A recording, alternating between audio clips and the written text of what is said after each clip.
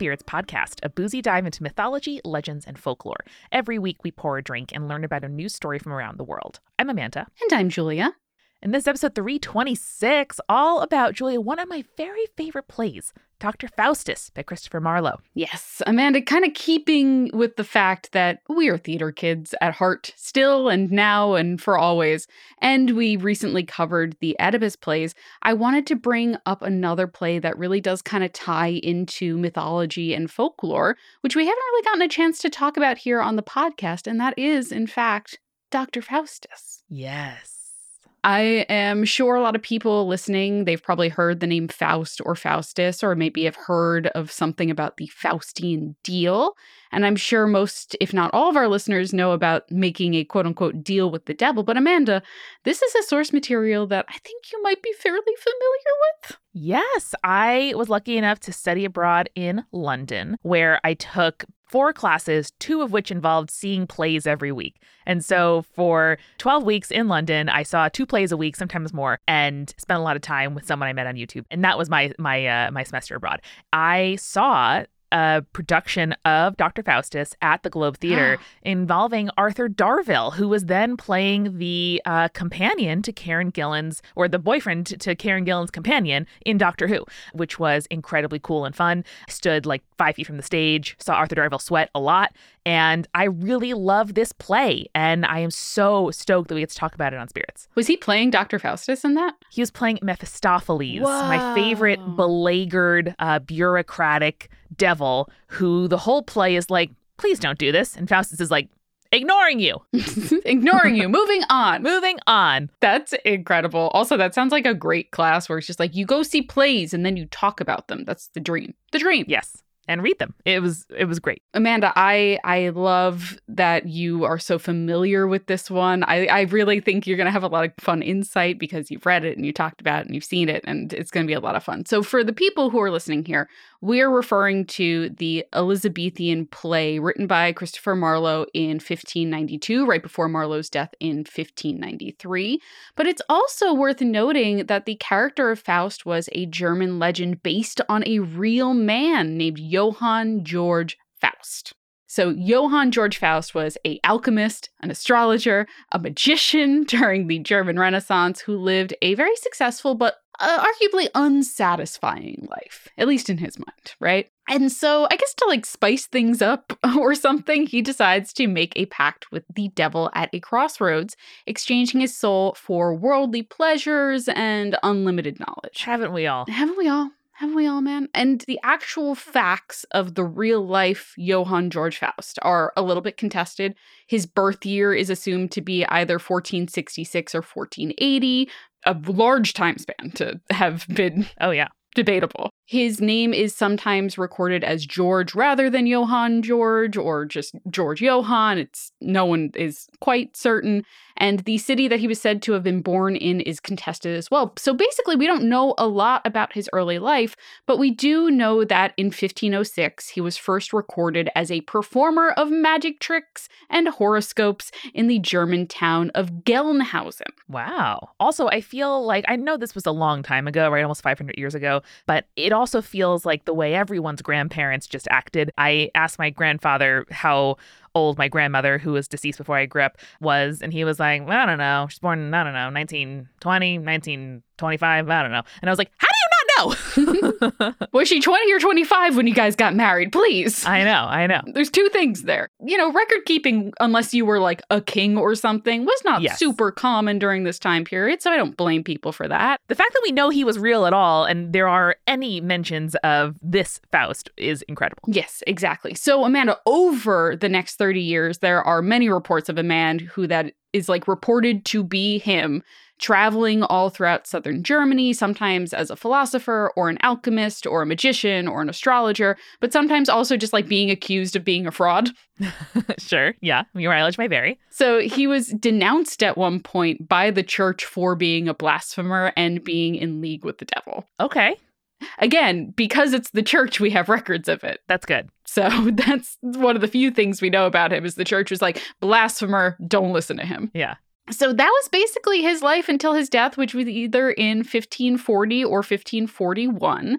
And the death was reported to have been because of an explosion during an alchemical experiment, which is a wild way to go. Sounds like high mythology, right? It's like, yes, this guy was blaspheming all over the country. And you know what? He got killed by the phosphorus. Yes, by the phosphorus. Oh, no.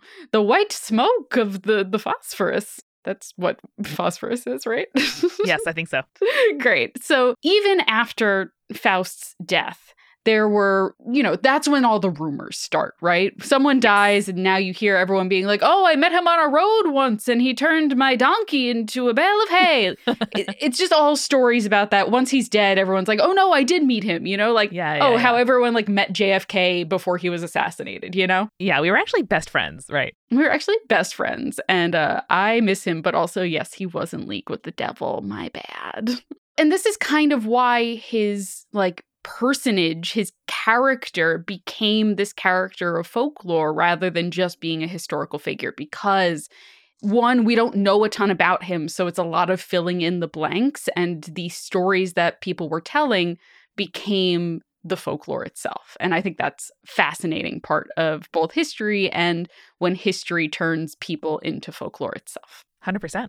Now that we know a little bit about the real Faust, let's get into Marlowe's Dr. Faustus, okay? So, Amanda, I know you are very familiar with the opening of this play, but for people who are not aware, we start with a single actor who is acting as our chorus, who introduces the play to us, tells us that this is not a play about war or love, but rather, quote, the form of Faustus's fortunes, which I think is a great line. So he tells the audience, how Faustus was born to a poor family in a small town, then moved to the German town of Wittenberg to live with other members of his family, and how he attended the university there, world-renowned university in Wittenberg.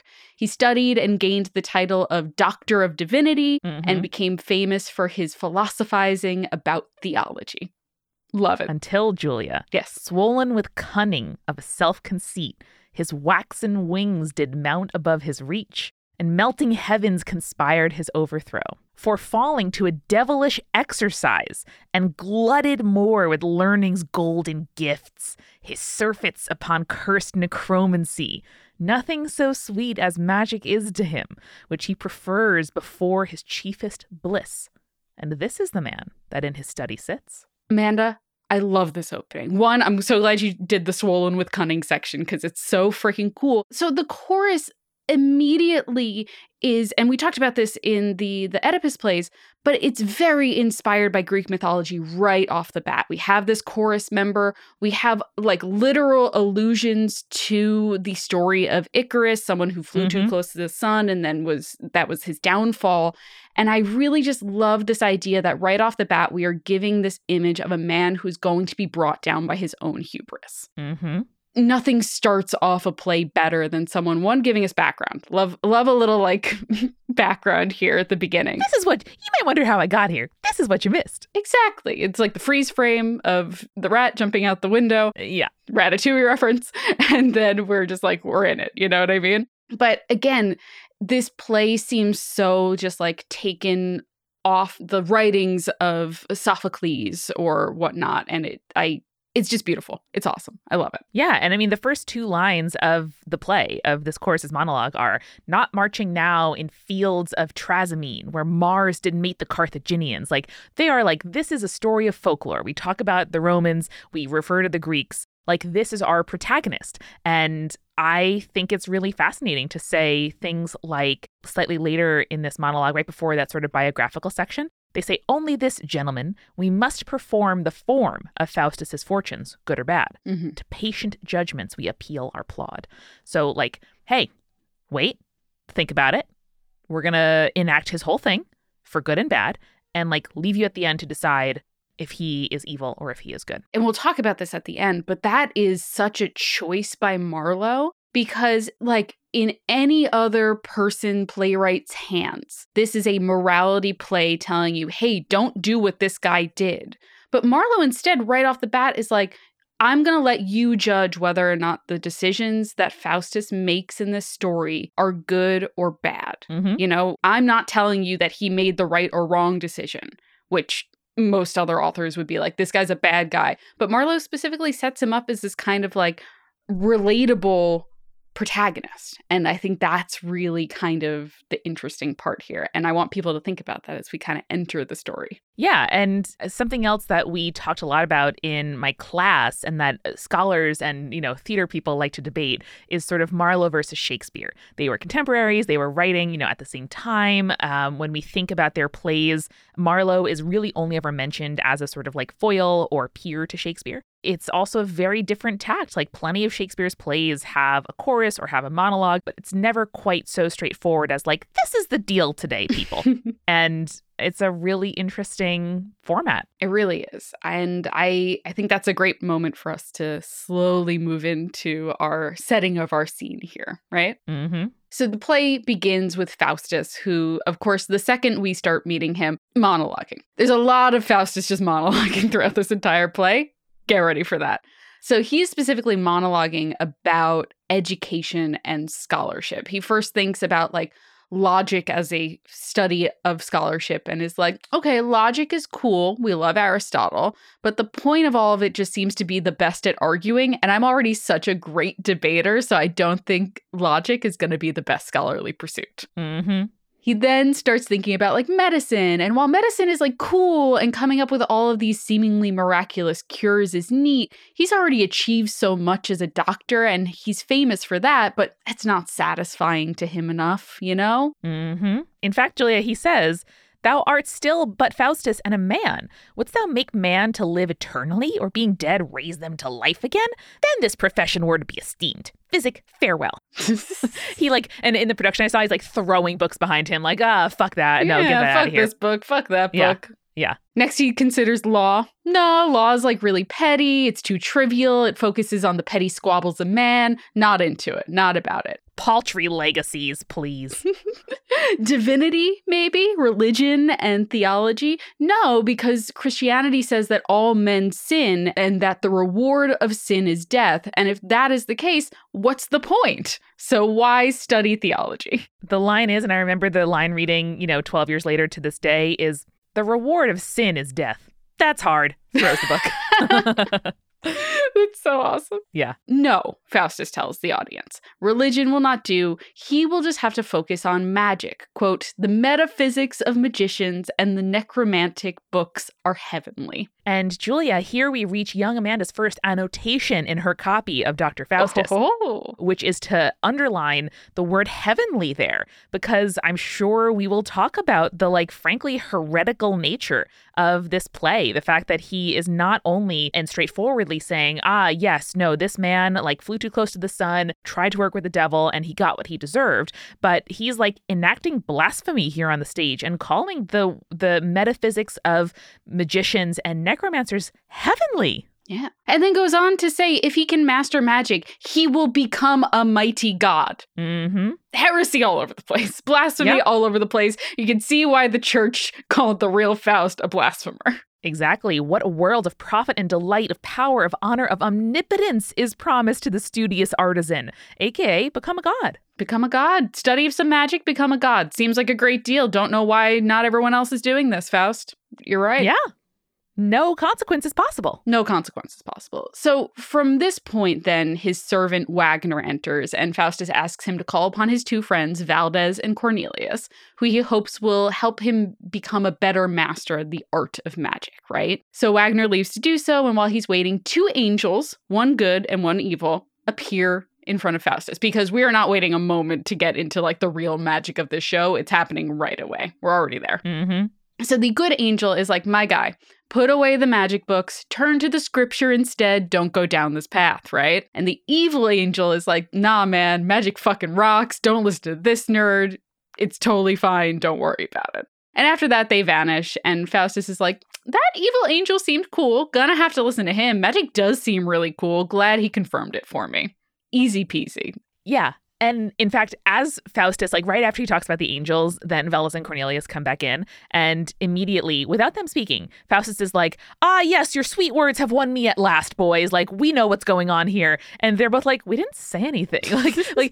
He's just, treating everybody around him as a sort of like object to bounce his own ego off of and justify his own actions. Yes, I 100% agree. He's just like, he just needs sounding boards to tell him that his own ideas are good. Like, and so everything that happened so far is like confirmation to him, like, oh yes, I'm doing the right thing. Don't worry about it. Faustus must be a bad hang, but maybe he has like good wine or something if, these people are still hanging around. Exactly. So Veldus and Cornelius do agree to like, we'll help you figure out the magic stuff. We've been studying it for a while. I bet you could be even better than us. Again, stroking that ego for sure. And then Faustus is like, come have dinner with me. And then they all walk off stage. So I agree with your statement. He probably has just like a lot of money and they're like, whatever you say, my guy, you seem smart. Exactly. And I mean, again, the man is like the most dramatic protagonist in all of Elizabethan drama. And that's saying a lot. Like Hamlet's in there too. Yeah.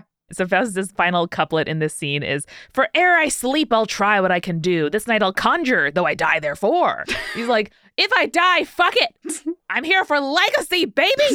Here for the legacy. Let me have the legacy. Yow. Come on, Faustus. Those three exit, and then we cut over to these other two scholars who have come to visit the famous Faustus, right? And they are greeted by Wagner, who just like spends a lot of time making fun of them and is like, you guys suck. Faustus is busy with his two friends. Don't worry about it. And the scholars recognize that like the two friends are Veldus and Cornelius. And they're like, oh, those guys are like pretty infamously into the black arts. It's kind of disappointing that Faustus is falling into what they considered, quote, that damned art. Mm-hmm. So they're just like, we're gone. This guy's a lost cause to us now. That's a shame. Yeah. The next scene, we're back with Faustus in the evening, and he's just like fully in the middle of summoning a demon, right? He's like got the magic circle going. He's chanting in Latin. He's doing the whole thing that we've seen in the movies a million times over. Unknown to Faustus, but visible to the audience, we can see like Lucifer and 4 of his devils watching as Faustus begins to renounce heaven and God and religion and swear his allegiance to hell, just like really going into a thing that he just decided on this morning. Yeah, I just wanted to point out, Julia, before Faustus goes to dinner, he says, "Valdez, as resolute am I in this as thou to live." Like, Faustus, you decided on this 5 minutes ago. 5 minutes ago. He was like, call these guys, they're going to come. And now I am like, this is my life now. I know. Like a guy that gets really into crypto and decides to spend all of his money on crypto. And then he's like, I'm invested now. This is everything. Mm-hmm. This is everything. And I'm sure it's going to end just as well as it does for the crypto guys. Yeah, exactly right. So he's got this whole demon summoning thing happening. Faustus, in his ritual, demands that Mephistopheles, because I guess he knows his name from one of the books he read or something like that, he asks that Mephistopheles rise to serve him, and he does so appear. So Faustus immediately is like, hey, Mephistopheles, get out of here and come back dressed like a friar because, quote, that holy shape becomes a devil best, which is, again, heresy and blasphemy happening all over the place here in this play. Yeah, I can only imagine people like harumphing and walking out of the theater as this is being performed. Like, this is 10 minutes into the play. They're not like saving this for, Act 5. No, I feel like if I was, again, a common person seeing this seeing the play probably wouldn't have been in the Globe at this point. Would it have been in the Globe at this point? No, there was another theater that he performed at. Mm-hmm. I can probably find it in my book somewhere. Okay, no worries. But I imagine being like just a common person and being like, wow, this guy's saying a lot of bad shit. I hope something bad happens to him. I hope he gets his comeuppance, Yeah, exactly. But again, like that beginning, the beginning's asking us to have an open mind. And it's a pretty big leap for people living right now. Exactly. 100%. It's like Succession, like watching a show about people who are bad and knowing that like hopefully something bad is going to happen to them, or like White Lotus, for example. I think that's the same linear line, or the same kind of like cultural line through those various stories. Totally. So Mephistopheles disappears when Faustus says, come back dressed like a friar. And Faustus is like, wow, this guy's so obedient. Magic is great. I'm so great at magic. And then and then Mephistopheles reappears, now dressed as a monk, and is like, okay, so what can I do for you? And again, Faustus is like, so obedient. I want you to be obedient to me and only to me. And Mephistopheles is like, sorry, chief, I am Lucifer's servant and only his. And I am really only here because I heard you renounce God, and I'm hoping I could snatch up that sweet little soul of yours.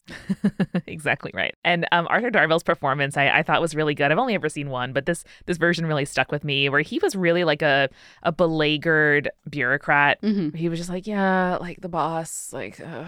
And there are definitely moments where Mephistopheles, shows some more spine and really reminds you that he is, the work of the devil. His posture was slouched. He was very cowering to, loud noises. And I think it's a really fascinating image of Faustus, who literally, Julia, calls himself, "Thou art conjurer laureate." Whoa! No one self-hypes like Faustus, to Mephistopheles being like, yeah, I belong to Lucifer, so you have to like work that out. He just have like real middle manager energy. I think I wrote in my notes, I was like, wow, Mephistopheles is just like a used car dealer where Exactly. You're like making a deal with him. He's like, I'm going to have to take this to my boss and see what he has to say about this. Mm-hmm.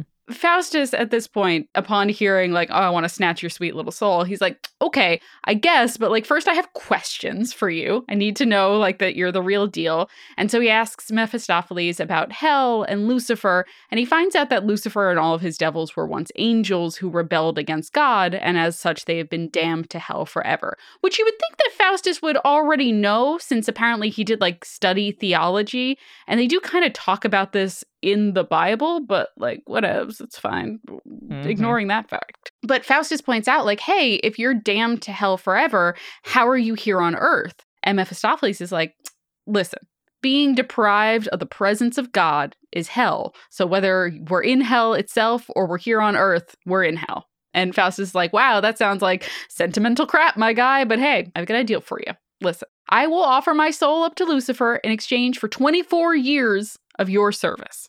And again, going back to the reference I made before, Mephistopheles, much like a used car dealer, is like, I got to take this deal to my boss and see what he has to say. And he disappears.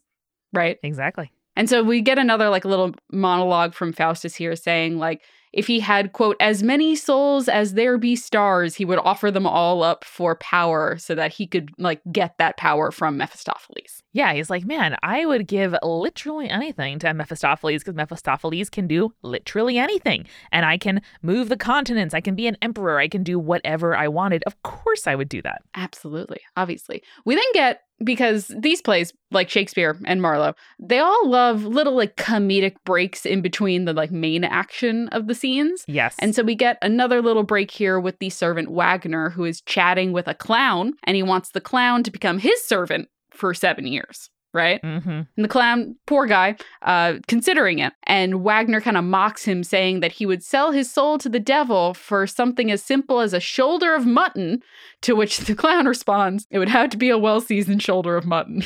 It's a very good, like, Elizabethan joke. It's very good. I know. You can really tell. And like Marlowe was in and out of jail. He was like mixed up with the wrong crowd. He was, like doing a lot. He died in like a tavern brawl. Classic. To a guy with a great name. You can tell that he's like spent a lot of time with like really witty like drunkards to come up with these rejoinders, or is perhaps the wittiest among all the drunkards he's hanging out with. I also want to be the wittiest amongst all the drunkards I'm hanging out with. Right? Not bad. That's the dream. Ingram Frazier is the name of the guy who killed him, by the way. Whoa, that's a wild name. I love that. Incredible. So the clown almost agrees to become Wagner's servant, but then changes his mind. Wagner threatens him with some magic. He conjures 2 devils who say, and like says like, oh, I'm going to carry you, the clown, to hell if you don't comply to becoming my servant. And the clown, terrified, obviously, agrees. And then he asks Wagner if he too can learn how to conjure demons. And Wagner's like, I'll teach you how to turn yourself into an animal, but also it's Master Wagner to you now, buddy. Excuse me. Which maybe you can explain it to me, Amanda. Do they ever like explain why Wagner can also summon demons and stuff? Or it's just like, oh, every member of my household has some magic? I think it's more the latter. That's not something I've heard discussed. I'm sure, I'm sure there's papers on it. Mm-hmm. But the idea of like access to the dark arts as a contagion that will spread if you are not sort of resolute about your soul is something, in Christian theology, that the devil's, temptations are around and you have to be really on guard against it. But also I think that's why we open where the only people apart from Faustus and the chorus that we meet are these other scholars, like these randos, right, who come in and they're like, yeah, that's a bad crowd. And Faustus is in with them and probably bad for him, where they're really like implying that access to these knowledges spreads like a disease. And I think anyone in Faustus's household is going to be similarly tainted. I love that theory. That's a great theory, Amanda. And it's very like medieval to Renaissance transition of like the idea that if you don't keep your household in order, it will fall into chaos. Like the head of the household is very much the example by which everyone else follows. Yeah. And if Faustus is making deals with devils, naturally the rest of his household is going to be equally corrupted. Perfect. Perfect as always. So we cut back to Faustus, who the longer he's like taking to think about it, the more reluctant he is to sell his soul. And we see those two angels return. The good angel returns and tells him that he can still turn back. But Faustus denies him, saying that like, God doesn't love me, so why should I love God? Which is, again, blasphemy everywhere, throwing the blasphemy all around. Yeah, there's a reason Christopher Marlowe was arrested for blasphemy and heterodoxy. Yep, that'll do it. Yep. That'll do it. The evil angel then shows up and is like, hey, think about all that like money and power you could get through this deal. Totally worth it, right? And Faustus is like, damn, you're right. You're right, evil angel. And so calls Mephistopheles back, who tells him that Lucifer has accepted his deal. So Faustus makes the deal. He writes it out in his own blood, but his blood keeps congealing before he can sign the actual deal itself. And Mephistopheles is like really annoyed by this and just like, I'm going to go find some fire to loosen up your blood. And while he's gone, Faustus again is like being plagued by this indecision. Like, even my blood is telling me not to make this deal. Like, am I making the wrong decision here? Yeah. What might the staying of my blood portend? Is it unwilling I should write this bill? Why streams it not that I may write afresh? I love that. So glad that you have the book in front of you so we can pull all these great quotes. Julia, we'll put on the Insta. This is a hot photo of Christopher Marlowe. Ooh. And kept this book around for many years. Solely for how hot he looks on the... And by photo, of course, I mean painting that makes him look like white Jesus. But, it's a look. He sure does look like white Jesus, huh? Yeah. By that time, Mephistopheles has come back and Faustus signs the deal. He then discovers on his arm an inscription that says Homo fuge, which means man, fly. And Faustus kind of like wonders like, what does that mean? But he's distracted because Mephistopheles then presents like just a group of devils who adorn him in like robes and jewels and a crown. And Faustus is like, okay, no, this is great. I don't know what I was worried about. This is awesome. So he hands over the contract and then kind of idly wonders where hell is allowed. And Mephistopheles remarks that there is no real location to hell, that it just kind of exists everywhere because hell exists where the damned are cut off from God. Again, right. Kind of like these really beautiful imageries for like Christianity and the themes throughout, but also like horrifying when you think about it too much. Yeah, it really is. And that speech of Mephistopheles from a couple scenes ago, he says, like, I who saw the face of God and tasted the eternal joys of heaven am tormented with 10,000 hells and being deprived of everlasting bliss. So it's like, it doesn't matter where I am. Hell is distance from God, which is in a way, like you're saying, very traditional and very true and very like, approaching kind of the rise of like a personal and non-church mediated relationship with God following the Great Schism. This is really poetic and meaningful. And like, you really sympathize with Mephistopheles much more than Faustus as an audience member. Oh, 100%. Meanwhile, Faustus is like, sounds fake. Don't worry about that. Hell probably isn't even real. Anyway, can I have a wife now, please? I know. And also, like, if Mephistopheles is saying, hell is how I feel, and Faustus is like, nah, fuck that. Fuck your feelings. That sucks. Mephistopheles is like, sure, man, whatever. How about a like nice, pretty she-devil? And Faustus is like, no, I'd like a real human wife, please. And so the devil is like, okay, here's a book. Read it carefully. Maybe you'll get a wife out of it. Faustus, once again, because we like to do everything in threes or in magic numbers, wonders if maybe he should repent, not cut himself off from heaven, and then is like, actually, my heart's so hardened, I cannot repent. A wild line to say. We love it. So he asks Mephistopheles just a bunch of questions about the universe, the planets, the heavens, the nature of the universe. And when he asks who made the world, Mephistopheles is like, can't tell you that because it's, quote, against our kingdom. And when Faustus keeps like pressing and pressing, he leaves in a huff, right? And so, again, those two angels, the good angel and the evil angel, show up again. And the good saying, it's never too late to repent, man. It's okay. And when Faustus begins to repent, Lucifer, Beelzebub, and Mephistopheles all enter and tell him, hey, stop thinking about God. Check out these cool sins instead. And they basically do like a pageant show of the 7 deadly sins, which is kind of fun. They sure do. How did that look on stage? Yeah, they like put Faustus in the audience, and they had a bunch of actors wearing like robes and huge masks, which would be kind of period appropriate, come in and like do, the little pageantry. And it was incredibly fun. Something that you really miss about these shows is that there was like a live band, and they would play transition music. They would, play like fun undertones for those comedic scenes. And there are a number of times when there's just dancing devils in this play. That's incredibly incongruous to me, to the like beautiful prose. But at the time, like, theater was a variety show, and you wanted to have romance, funny moments, fighting, like all the kind of ups and downs. And it was awesome. This play, it does have it all, which we love. We love to see it. Mm-hmm. Faustus, after this little pageantry play, asks Lucifer if he can see hell. And Lucifer is like, sure, I'll take you there later, buddy. But until then, here's a book that can show you how to change your shape. And Faustus is like, excellent. I love it. Thank you for the gift, Lucifer. We then cut to another new character in the next scene, which is Faustus's stable hand named Robin, who has found one of the good doctor's books and is teaching himself some spells. He then chats with the innkeeper named Rafe, and they go to a bar together. And Robin is like, I'll conjure up any kind of wine that you want, my guy. I know magic because my boss is cool. Exactly. So they leave, and then Wagner enters again, this time acting as our chorus, and he tells us some stuff that they probably couldn't actually portray on stage, specifically how Faustus traveled through the heavens on a chariot pulled by dragons so that he could learn the secrets of astronomy. Incredible. Couldn't portray that in 1592 on stage. Huh, Marlowe? No. That's fine. That's fine. So he then tells us how Faustus has been on a mission to measure the coasts and kingdoms across the world, and last he heard was heading towards Rome. Yeah, it's a real situation where you're like, yes, once I get this new job, I'll live in this fancy apartment, and then you don't get the job, and you're like, fuck. Or whatever kind of presumptuousness of, yes, once this contract comes through, I'll do X, Y, and Z, but the money's not in your hand yet. Mm-hmm. And Faustus is like literally measuring his kingdom. The man is not emperor of the world yet. But Amanda, now he's made the deal, he could be. He could be. He thinks. And so this seems like a great moment to grab our refill before we hear what else Faustus has gotten up to now that he's made his deal with the devil.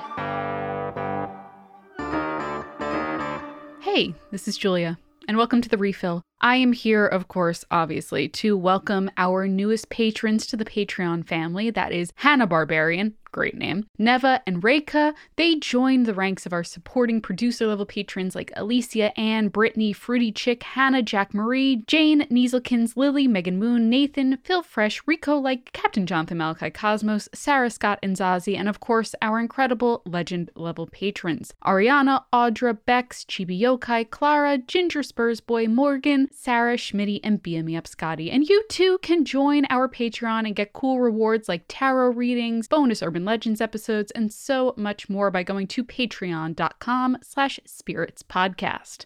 Of course, this is the time where I tell you a little bit about stuff that I'm enjoying listening to, reading, watching lately, and I have to recommend the book Little Thieves by Margaret O. And not only do I love saying the title Little Thieves, it is a retelling of the fairy tale The Goose Girl, and it takes place in kind of an alternate reality, magical fantasy Germany, and it is really fun. The characters are fun and interesting. I love a morally gray character who is the lead, and Vanya is such a fun and interesting character to follow along through the series. So I think you'll really like Little Thieves. Check it out. You can click the link in our show notes to go to bookshop.org and pick it up for yourself, and also check out all of the other books that we've recommended, including ones that Amanda and I have both recommended, and links to books by authors who have been on the show as well. Check it out. That is spiritspodcast.com/books. And as you are well aware, we are a founding member of Multitude, a podcast collective that has some really incredible shows on it. And if you enjoy spirits, I think you're going to love Exolore. Have you ever thought about how life would be like on a planet that is different from our own, or how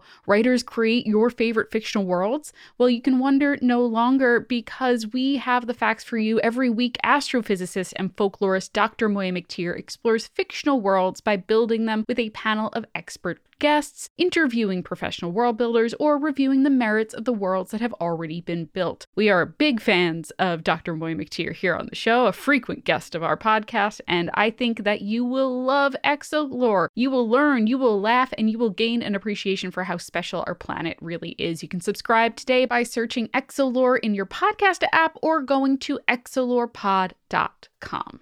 And now I'm going to tell you a little bit about our sponsors this week, starting with Brooklinen. Listen, winter hibernation is going to be behind us soon. I promise it's going to get nice and warm out eventually. But a good night's sleep is always in season. It doesn't matter how warm or hot it is outside. You want to be comfortable in your bed. And Brooklinen has your comfort covered with a lineup of cozy home essentials made for relaxation. Their classic and luxe sheets are made to meet the needs of both like hot and cold sleepers. I'm a cold sleeper. My husband's a hot sleeper, and we both really enjoy our Brooklinen set. And with over 100,000 five-star reviews, it is no wonder why they are the go-to for stepping up all things winding down. I love that copy. That's great. And you can rest easy knowing Brooklinen delivers directly to your home with fast shipping. If you're looking to elevate your space or your rest and relaxation style, Brooklinen has you covered with their luxurious super plush towels and robes that kind of like make your own home feel like a spa. Seriously, it's beautiful. And if you get overwhelmed with overhauling your space,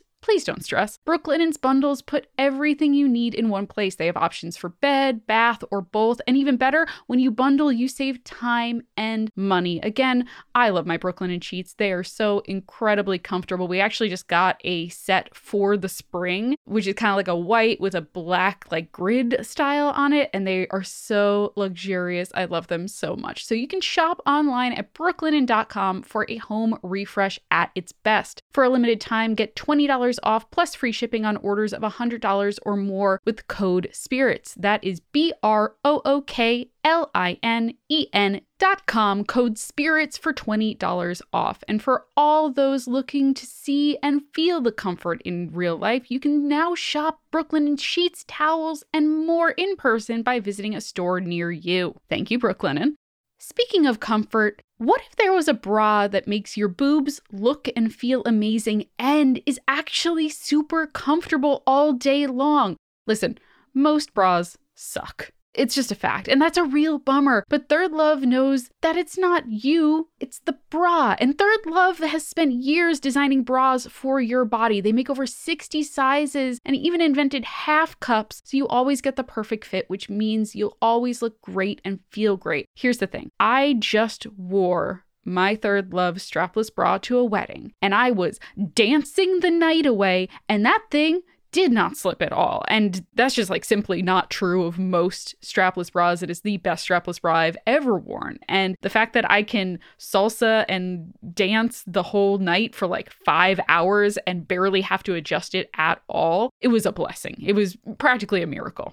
I have to say, it's wonderful. And it was comfortable. And that's the biggest part. And it was super easy to figure out what size was going to work best for me because of their really quick and simple fitting room quiz. It's super easy. Their virtual fitting room is basically like a personal shopper, but better. It looks at size and breast shape and fit issues and your own taste to find the bra size and styles that are perfect for you. And it's helped over 20 million people find their perfect bra size. And I love them. They're designed to fit and support your body. They have a style for every solution and outfit, and they will make you look and feel great in whatever you're wearing. And their perfect fit promise says never get stuck with a bad bra again. Returns and exchanges are free for 60 days. So ditch bad bras and get a better one that makes you look and feel great. Upgrade your bra and get 20% off your first order at thirdlove.com/spirits. That's 20% off your first order today at thirdlove.com/spirits.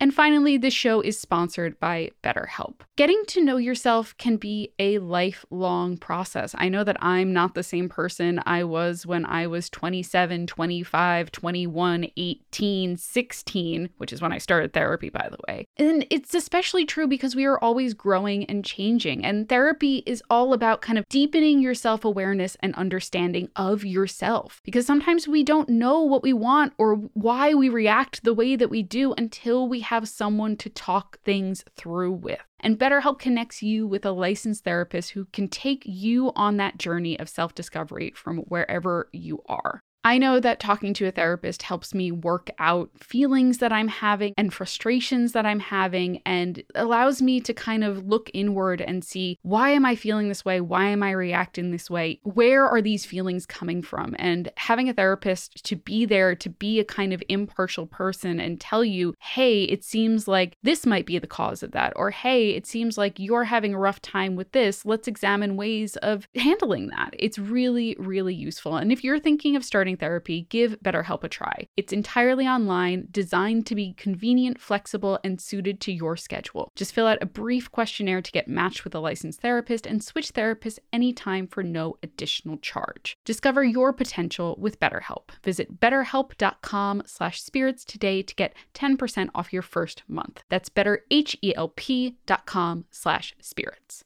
And now let's get back to the show. So for this cocktail, I went with one that's called the Devil's Soul, because at this point, that's what Faustus has gotten himself into. And I wanted something that kind of really evoked that. So it's something that is like smoky, flavorful, complex. This drink has rye, it's got mezcal, it's got amaro, it's also got some elderflower liqueur. So I think you'll be surprised when you have a sip if you're one of the people who enjoys these cocktails with us. Not worth selling your soul for, but close, I would say. Pretty close. Julie, that's what I was going to say. Took the words right out of my mouth. I always do. Also, kind of the color of blood, which I appreciate. Listen, that's what I'm here for. The Amaro adds some great color.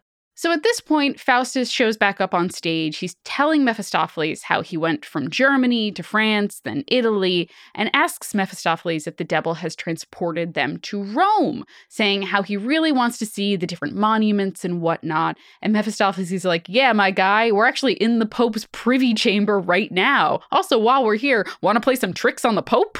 Again, heresy. Again, heresy. At this point, Amanda, like, the Church of England is a thing, and a lot of the British population are not Catholics. They're some other form of Christianity, the Church of England specifically. And so, like, making fun of the Pope does seem like a very, like, thing people would do at this point in an English play. So I think it's kind of fun being like, oh man, we're going to go play some tricks on the Pope. Sounds good. It definitely is funny. And it's not, you know, the head of the Church of England, the Archbishop of Canterbury, like that perhaps would not have flown. But it is still like making fun of another country's king is still raises some eyebrows, I would have to imagine, even if it's not your king. That's kind of how I view it. Yes, I agree with that for sure. And this is... they do some tricks on the Pope. Like, that's what the next scene is. They turn themselves into cardinals. They set a prisoner that the Pope wanted to send to prison free. And then they make themselves invisible while the Pope sits down to dinner, and they, like, curse loudly. They steal food from the Pope's plate. A bunch of the clergymen in the room think there's a ghost in the room, and they straight up just, like, beat up the clergymen, shoot fireworks at them, and then flee. Yep, it's a whole lot of stuff. It's a whole thing. It's truly a whole thing. And I imagine that in a production where they have like a lot of special effects and stuff, that's a very fun scene to watch, because they're probably like legit shooting fireworks. Yeah, and they had like little handhelds, you know, like the little flame things, like pew pew, whatever they're called. Yeah, like sparklers almost, exactly. And, you know, a lot of running, a lot of exits, a lot of entrances. In, you know, the Globe is an open air theater where I saw it. So there is like the environment, and people around the stage are standing. And so it is just like, you know, you're on your feet for like 2.5, 3 hours, but it doesn't feel like that, because it really, you know, takes you in. It's an amazing spectacle. But again, all along in the back of my mind, I'm like, this is going to end really badly for Faustus. Like it's Faustus's many wild pranks, but it's not going to be a happy ending for this guy. No, it's not. You're like, again, I'm so sure he's going to get his comeuppance. I just know it. You know what I mean? Yep. So at this point, we cut back to Robin, that stable hand from before, who, along with his friend the innkeeper, have stolen a cup from the tavern and are being chased by a winemaker who demands its return. And they're like, no, we don't have it. But the winemaker keeps pressing them. So Robin himself summons Mephistopheles, who scares them away. And Mephistopheles is like really annoyed by this. He's like, I don't want to be summoned for something like so insignificant and trivial. And so he threatens to turn Robin and the innkeeper into an ape and a dog. But the two of them just kind of like laugh it off. And Mephistopheles just disappears in a huff. And he's like, I'm going to go join Faustus in Turkey. Bye. See ya, losers. But I also again, this is this idea. I love the portrayal that you saw where he is, again, this kind of beleaguered middle manager who it's your current boss, who's Faustus. His employees are now using you as an employee. And you're like, that's not the deal that we made. That's not how it works. This stable hand doesn't get to just summon me whenever he wants. Mm-hmm. I think these interludes are very eye-opening, but also very funny. So shout out Marlowe. Really good job. Yeah. We cut to the chorus arriving again, letting us know that Faustus is now back in Germany and has made a name for himself basically by going around and lecturing about all of the things that he has discovered because of the abilities that have been granted to him by Mephistopheles. And even the German Emperor Charles V has heard of Faustus, and the chorus informs the audience that Faustus has been invited to the palace, and that is kind of the scene that we cut to next. Yeah, the chorus also mentions that his friends were really worried about where he was. They didn't know if he died, didn't know if he was going to be okay.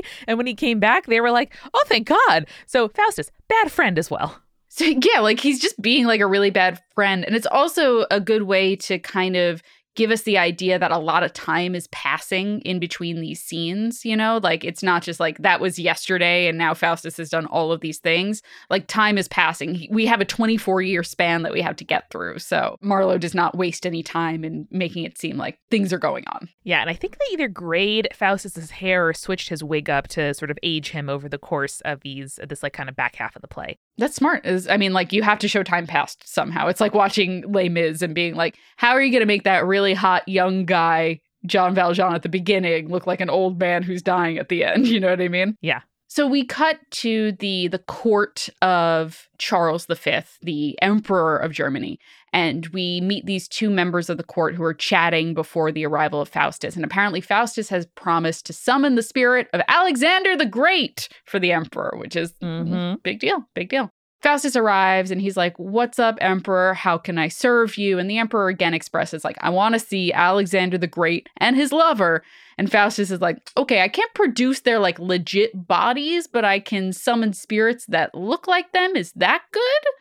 And one of the knights of the court is basically that sounds fake. You can probably do that as much as the goddess Diana can turn me into a deer right now. Mm-hmm.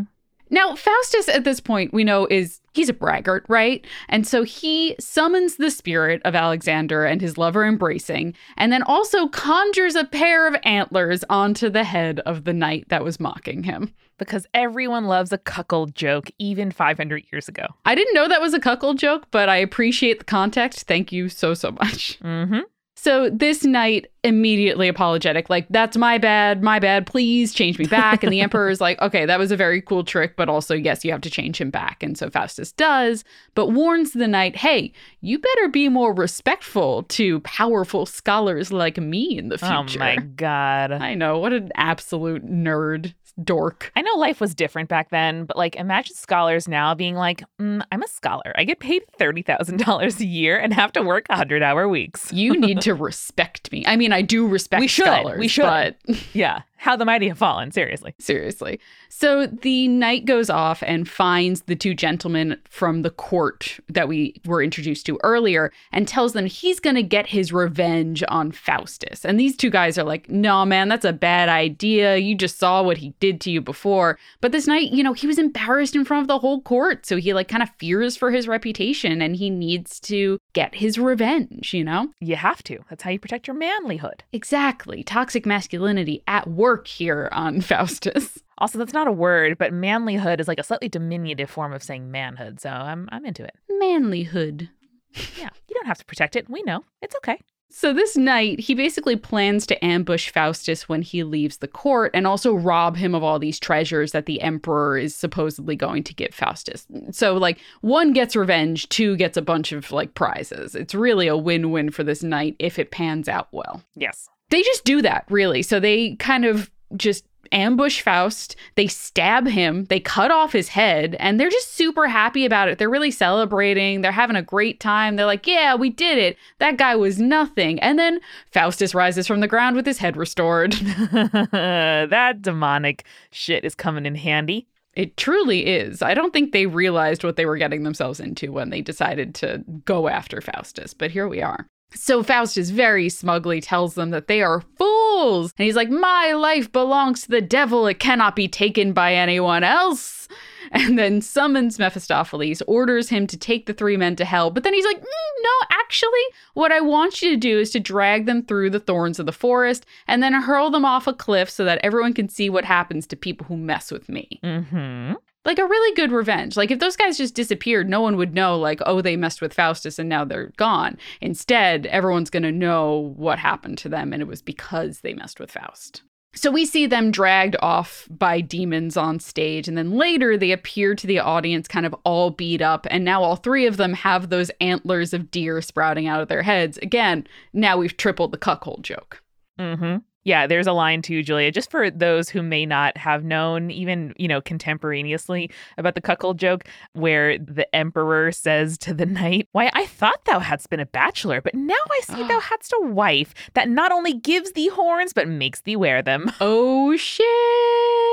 It's really when someone new comes in and your boss is like, yeah, fuck this guy who's like served you flawlessly his whole life. I sympathize with the knight here. I'm not going to lie to you. Yeah. I mean, this guy's like not trying to really cause problems. And as far as we've seen, like it makes sense for him to kind of call out Faustus being like, I don't think you can actually, like realistically, you would think that he can't do the things that he's claiming to do. I don't blame that knight. Yeah, especially because he was like, I can't get Alexander, but I can get like an almost Alexander. Like that's how this interaction started. Yeah, he was like, I can't bring you back the dead body of Alexander the Great, but how about a spirit that looks like him? Mm-hmm.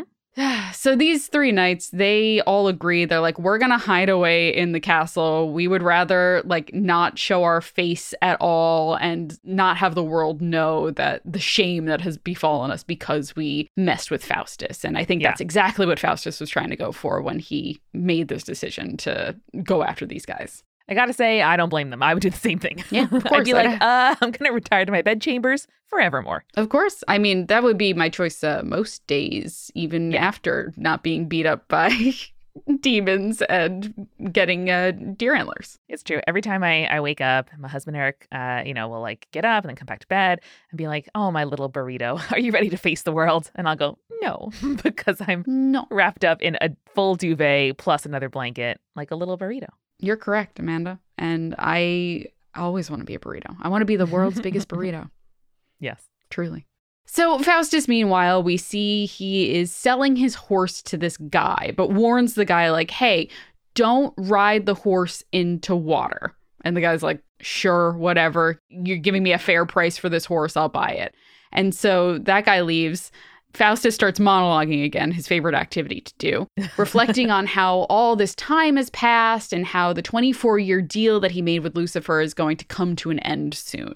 Again, kind of letting the audience know how much time has passed since the beginning of the play. Yeah.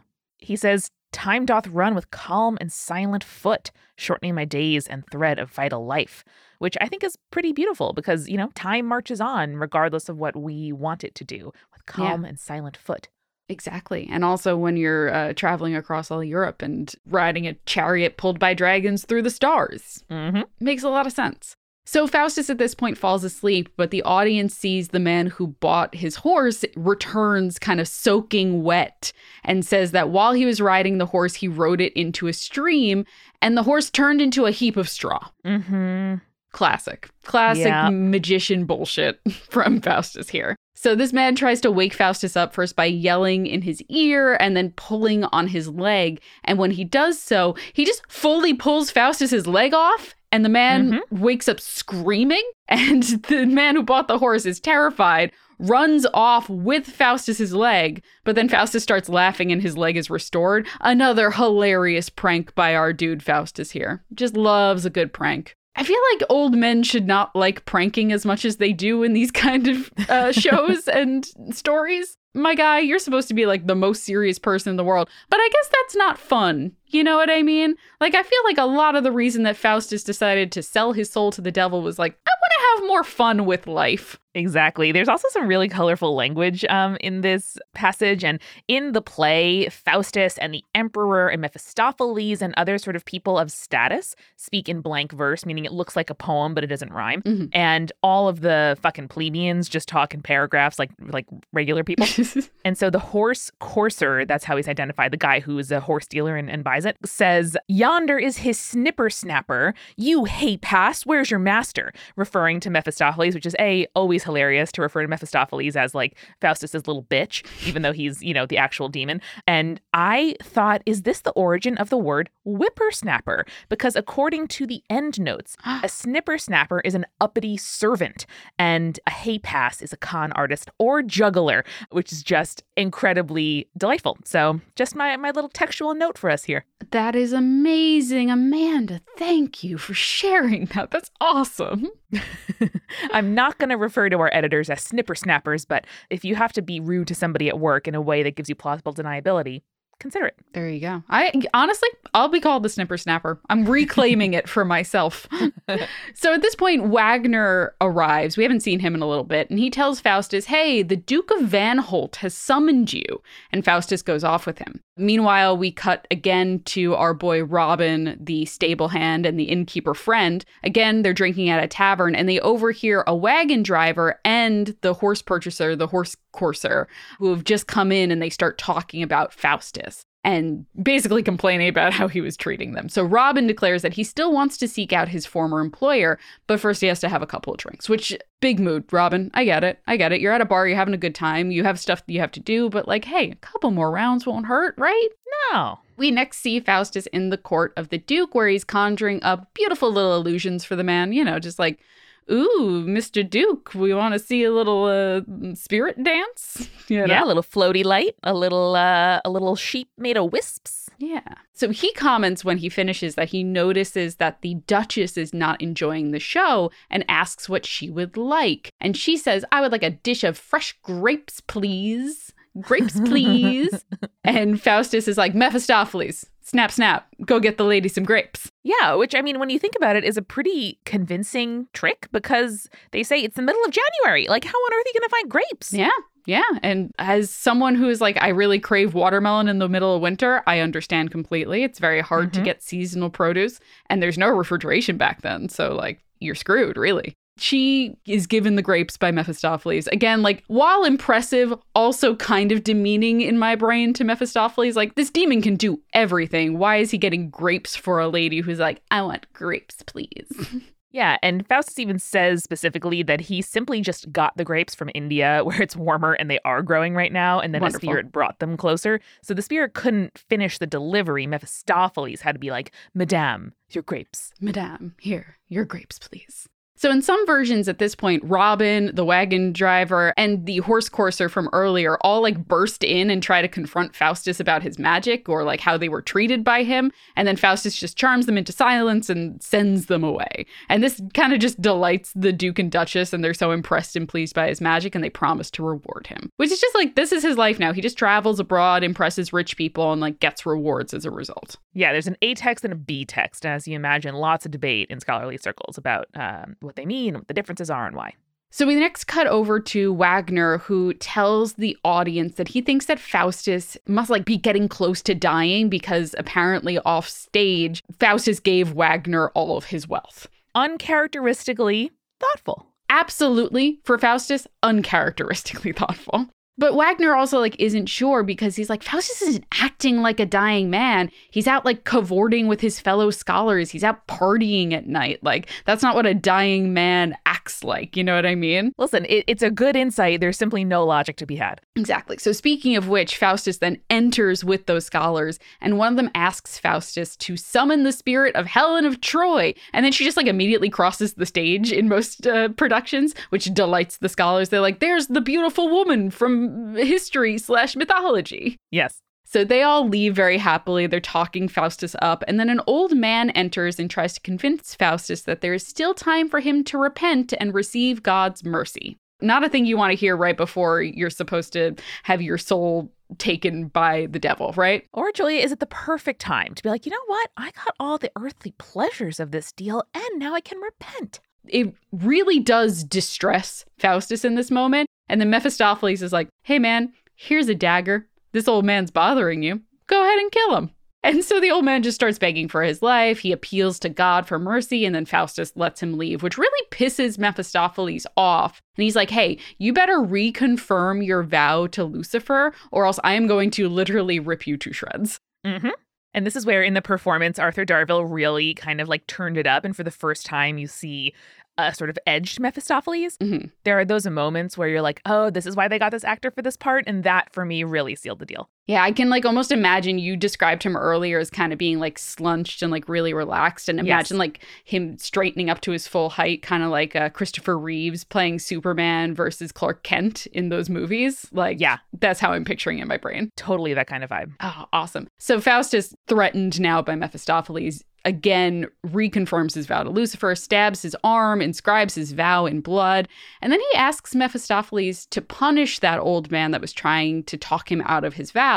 And Mephistopheles says he can't because the man's soul basically is too pure and touching him would destroy Mephistopheles. Mm-hmm. And Faustus is like, okay, can I see Helen again? And Mephistopheles summons her, and Faustus makes a great speech about how beautiful she is and then kisses the spirit of Helen. I'm just like, guy, you're about to die. This is how you want to spend your last moment, just like kissing a beautiful reconstruction, basically, of a woman that may or may not have existed. Again, it's you know, she's an object. She's an object to be acquired and a feat to be conquered, and not any amount of real connection. Yeah, absolutely. We cut from that horny moment to the final night of Faustus's life. He has gathered all of his scholarly friends and tells them about the deal that he made with Lucifer, which kind of just horrifies the fellow scholars. They're like, what can we do? Like, how can we stop this? And Faustus tells them there's nothing that can be done. He made this deal and now he has to kind of lay with it. And they all kind of sadly leave and tell him that they'll pray for him. Again, really just harping on like, you could have made the better choice here, my guy, but you didn't. And once they leave, the clock strikes 11 and the portal to hell opens before Faustus, which horrifies him. And knowing that he only has an hour left, Faustus tries to plead with the clock to slow down and stop time, hoping that he might have a chance now to repent. He then begs God to reduce his time in hell so long as he can eventually be saved. He wishes he could be turned into an animal so that he could simply die rather than face the afterlife. And in kind of a classic Greek tragedy sort of way, he curses his parents and then himself. And then the clock strikes midnight, the devil appears, and Faustus is carried away screaming. Amanda, do you want to read the line that Faustus screams as he's pulled to hell? Adders and serpents, let me breathe a while. Ugly hell, gape not. Come not, Lucifer. I'll burn my books. Ah, Mephistopheles.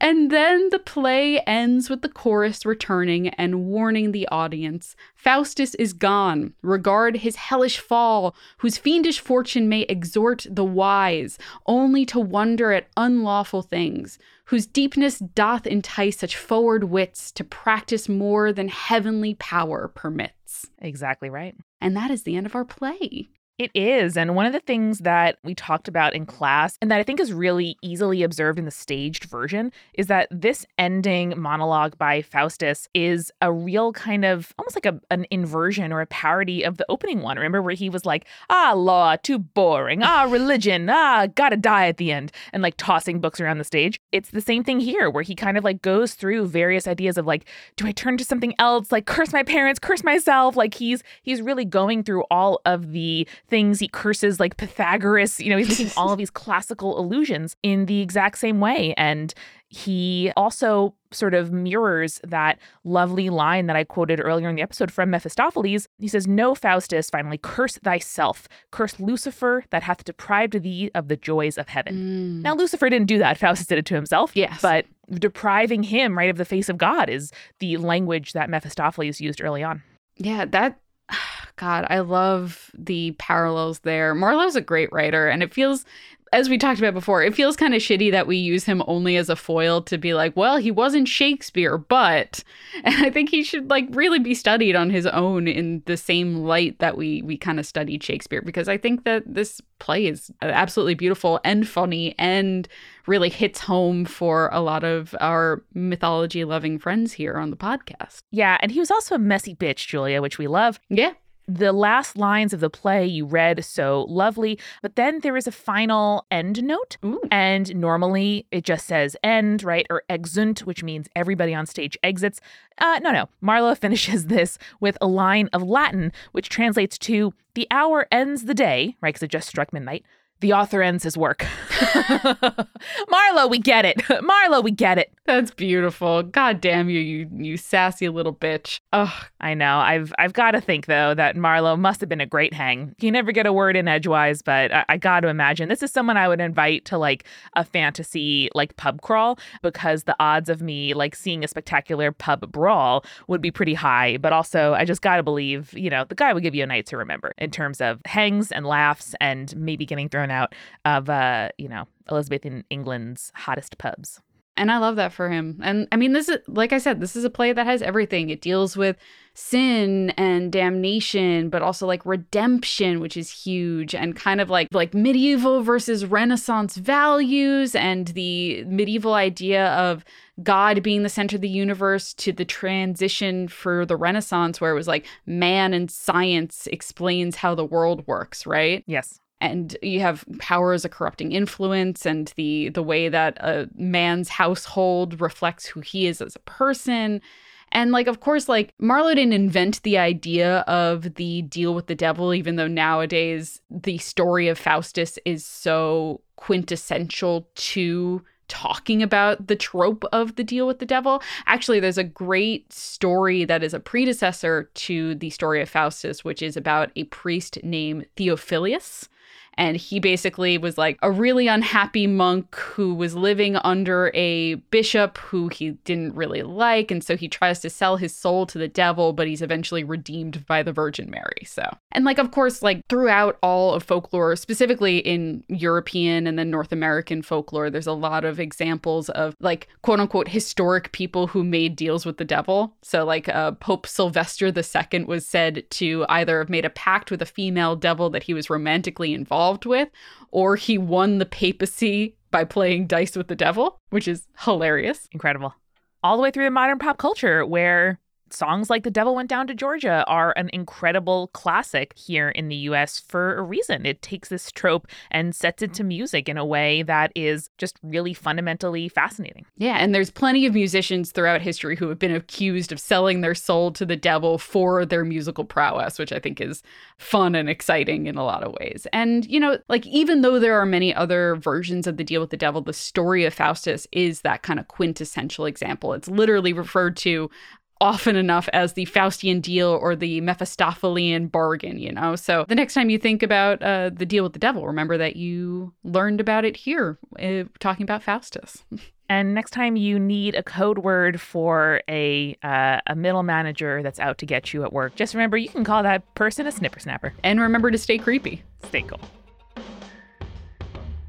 Spirits was created by Amanda McLaughlin, Julia Schaffini, and Eric Schneider, with music by Kevin MacLeod and visual design by Allison Wakeman. Keep up with all things creepy and cool by following us at Spirits Podcast on Twitter, Instagram, Facebook, and Tumblr. We also have all of our episode transcripts, guest appearances, and merch on our website, as well as a form to send us in your urban legends and your advice from folklore questions at spiritspodcast.com. Join our member community on Patreon, patreon.com/spiritspodcast, for all kinds of behind-the-scenes goodies. Just $1 gets you access to audio extras with so much more, like recipe cards, both alcoholic and non-alcoholic, for every single episode, director's commentaries, real physical gifts, and more. We are a founding member of Multitude, an independent podcast collective and production studio. If you like Spirits, you will love the other shows that live on our website at multitude.productions.